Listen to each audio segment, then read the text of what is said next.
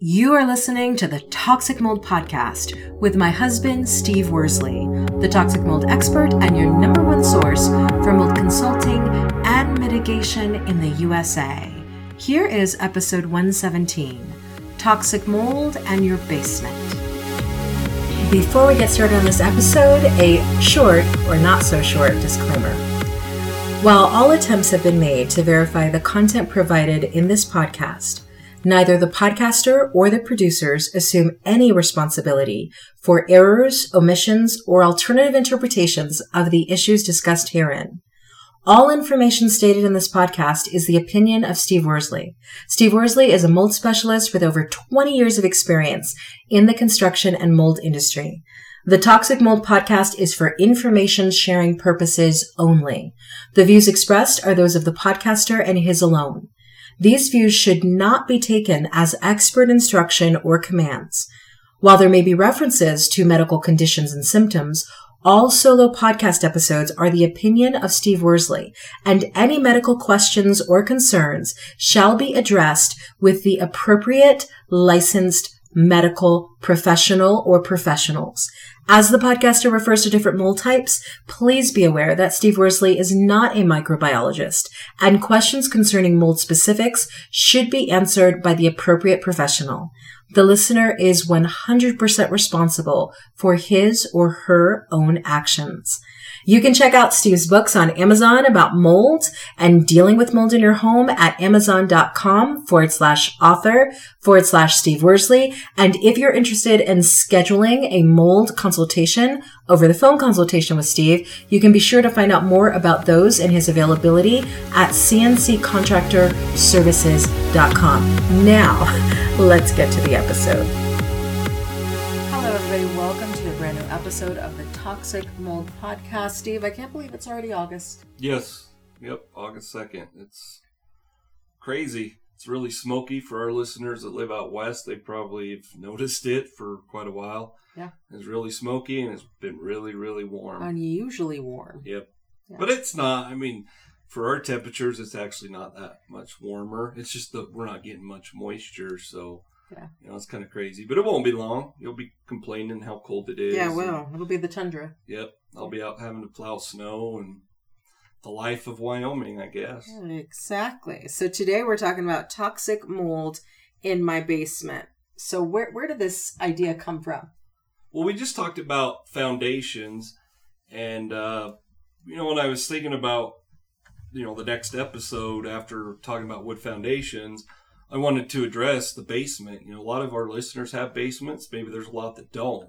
But as you very well know, it's rare for us to do a mold mitigation job on a property that has a basement when there isn't any mold in the basement. Yeah. So my point is it's 9 times out of 10, if there's a basement on a home and we're doing mold mitigation, part of that basement is always involved. And is that just because the basement is a damp, cold place? That's one of the reasons. For me, in my opinion, it's just because it's below ground level. Okay. So you have it that it's damp. You have, obviously, the wetness.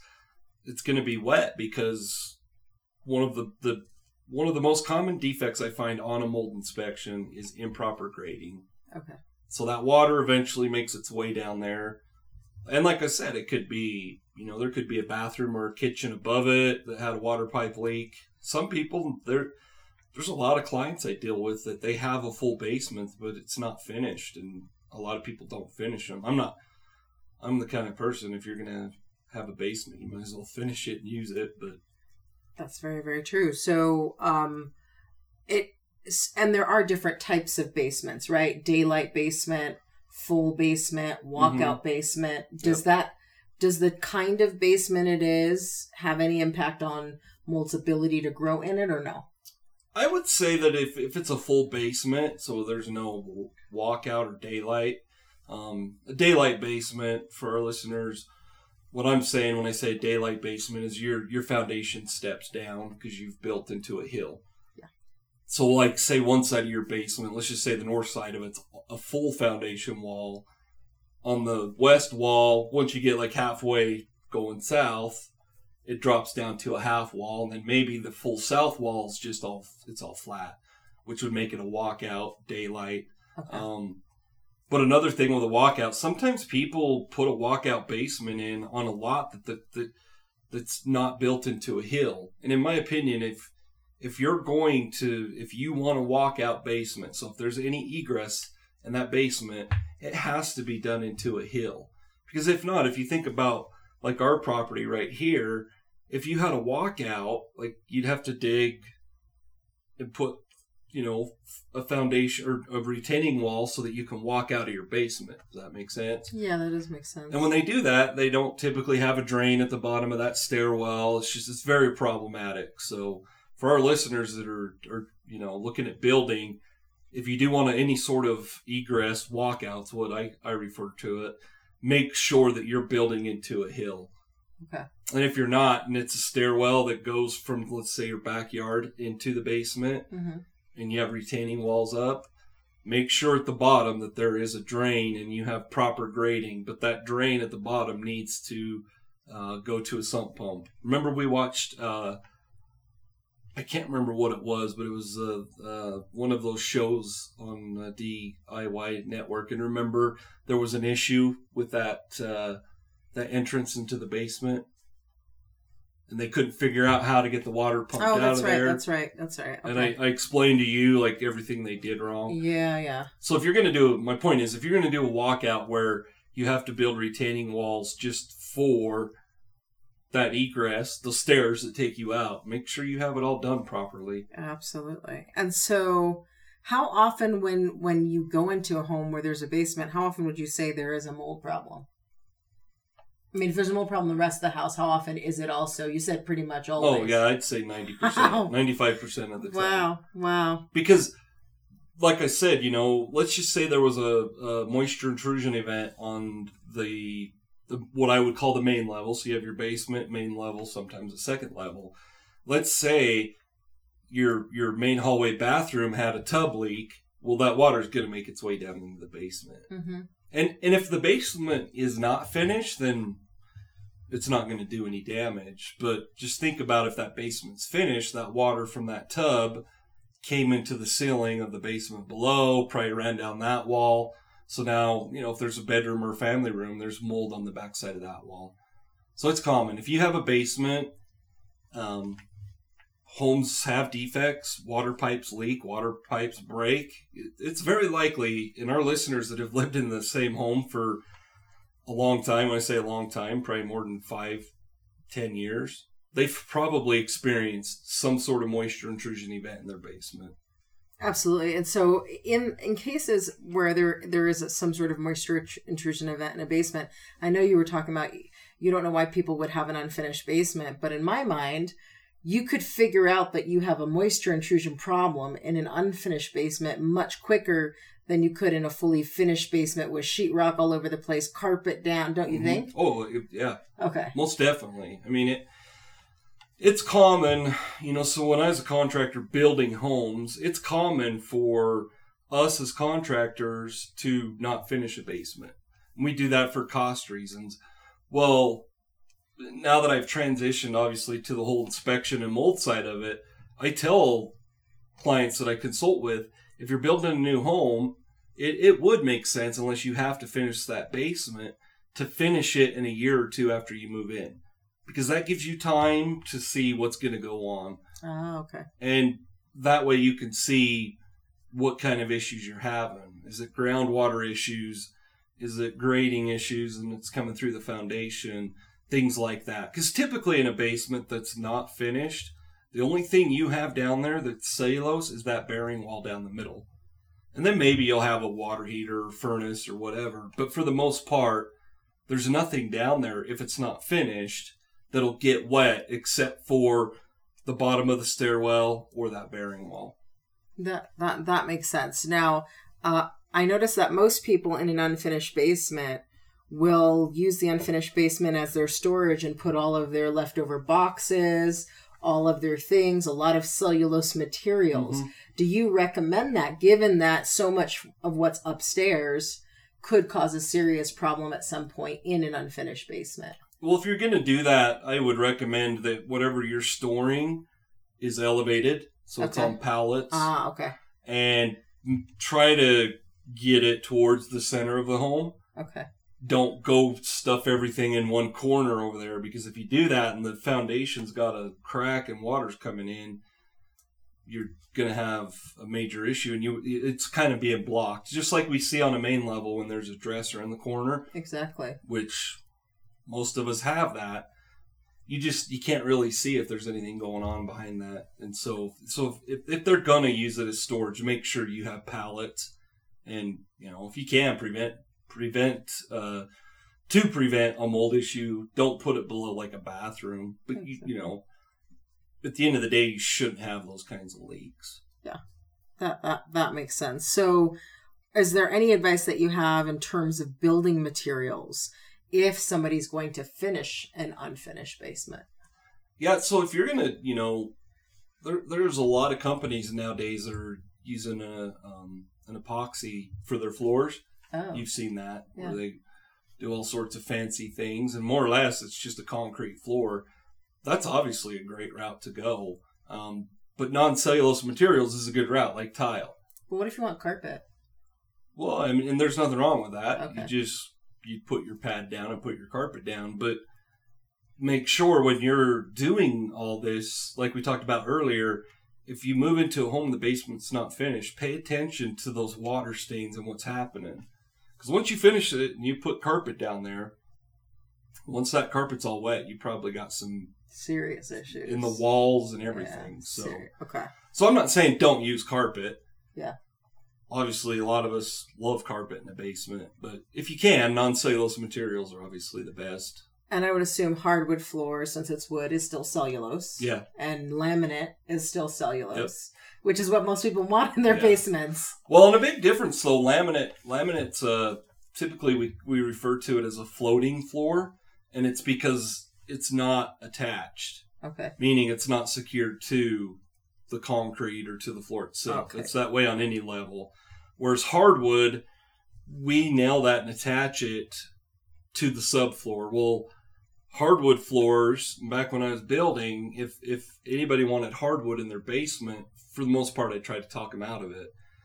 But the way we did it, and I'm sure there's other contractors that don't believe in this, but you pretty much have to build a false floor so that you have something that you can nail the tongue and groove to, if that makes sense. That makes sense. Because you can't just set it on the concrete. Exactly. It's not floating like laminate is. Exactly. Okay, that makes sense. So you would say don't do hardwood floors in your basement. No, it's expensive. Yeah. Well, especially these days. It's expensive for the materials, period. Mm-hmm. Plus, it's just if you're having to build a subfloor, or a false floor is what I call it. It's just a pain. I would not recommend hardwood in a basement. So it'd be better to go with laminate. You still get the same look, but it's a floating floor. Yep. Go with, like I said, go with laminate. It's a lot cheaper. Tile, like I mentioned before, you can hire a company that comes in and literally, you could probably do it yourself. You know what you're doing. You just put a finish on the floor. Like you can get epoxy finishes like for garage floors and stuff like that. But non-cellulose materials is the best way to go. And in terms of technology in the basement, obviously lots of people, when they finish a basement or if they build a house with a finished basement, they have a media theater room down there, right? So you got the big screen, you got the fancy chairs. We want to put a voiceover room in our basement when we build it. That there's a lot of expensive electronic equipment in there. Right. Do you have any recommendations for people who are planning that or who already have that in terms of they can't predict when a moisture intrusion event is going to happen? So what should they do about their electronics? Well, the first and foremost, you'd want to prevent those moisture intrusion events. So I say simple, and it's not that hard to do, but one of the most common defects I talk about all the time is improper grading. Yeah. So make sure you have the proper grading. If you're going to do, let's say, a voiceover room, and I know it sounds counterproductive, but I wouldn't put it below like a bathroom. I would put it below a bedroom. Okay. Where there's no water sources above it. Okay. In like a theater room, a lot of times you have the I call it stadium seating, where it kind of steps up for each row. Say you have 2-3 rows, it steps up. But make sure, let's just say in a theater room, I would be hesitant to put all your electronics on that exterior wall. Okay. Because if water comes in from the outside, it's a vulnerable wall to have everything on. You'd be better off putting it on an interior wall, if that makes sense. That does make sense. So there's just little things like that a lot of people don't think about when they're building. And, one of my books is my latest book, because I'm not very quick at writing my books like you are. But anyhow, it's building a mold-resistant home. And a lot of people don't think about mold or think about those things that we just talked about when they're putting a theater room in. Mm-hmm. They don't think about all those electronics getting wet until it happens. Correct. So, just a little bit of thought into something. I mean, you could spend a couple days thinking about how you're going to do things, and it could save you a couple $1,000 or thousands of dollars, $10,000, $15,000 in equipment damage. Absolutely. So you've talked about making sure that the grading is acceptable. What about sump pumps in terms of prevention? So a lot of homes, a lot of it obviously depends on where you live, groundwater issues. Up here where we live, there's, we don't typically, unless you're building next to the river, you don't have groundwater issues. But in a basement, if you have water coming up, and the way to know it's groundwater is it's coming up right below the slab. It's not coming in from the walls, meaning the exterior grading. It's coming from underneath the slab. And so obviously you would want, if you don't have one, you'd want a sump pump installed. And then obviously that gets piped to the exterior. But make sure if you're going to do something like that you check that sump pump. I mean, if you just think about an unfinished basement, and I see them all the time, you have a sump pump down there, but nobody ever goes down there. And, a couple years later, you go down there and there's a major mold problem because the sump pump wasn't working. But you never went down there, so you didn't listen to me when I said your spring and fall checklist. So it is something that, sump pumps are there for a reason. Make sure that they're operating properly. Absolutely. So what else is your call to action for people after listening to this episode? Well, one of the things we have in the mold box is a humidity gauge. And every time I'm doing an inspection or a consult, I always tell my clients, you need to have, especially in a basement, you need to have at least one humidity gauge down there. If not, you should have several, but monitor that humidity. If you see that humidity's getting high this time of year, obviously where we're at, it's so warm. If the humidity's high, there's a reason, which would mean there's a water leak. Mm-hmm. So your humidity gauge is it's a great instrument or tool, whatever you want to call it, to keep, a surprise mold infestation, I guess is the best way to say it. But that humidity gauge is not going to do you any good in that basement if you never go down there and check it.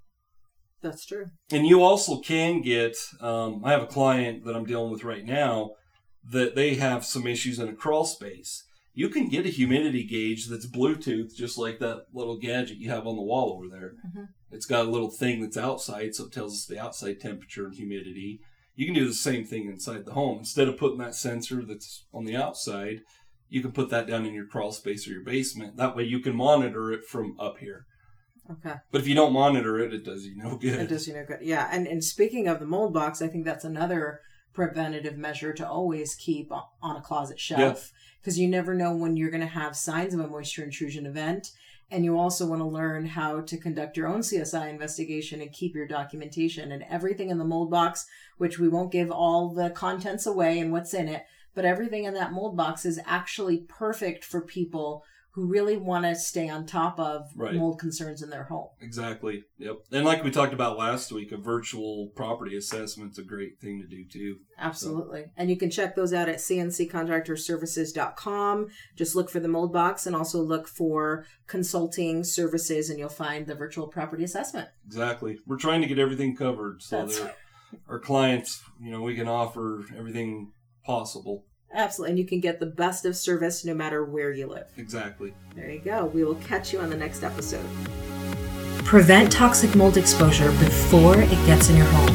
Download Steve's free mold investigation checklist at tinyurl.com/CNC mold checklist. Again, download Steve's free mold investigation checklist at tinyurl.com/CNC mold checklist.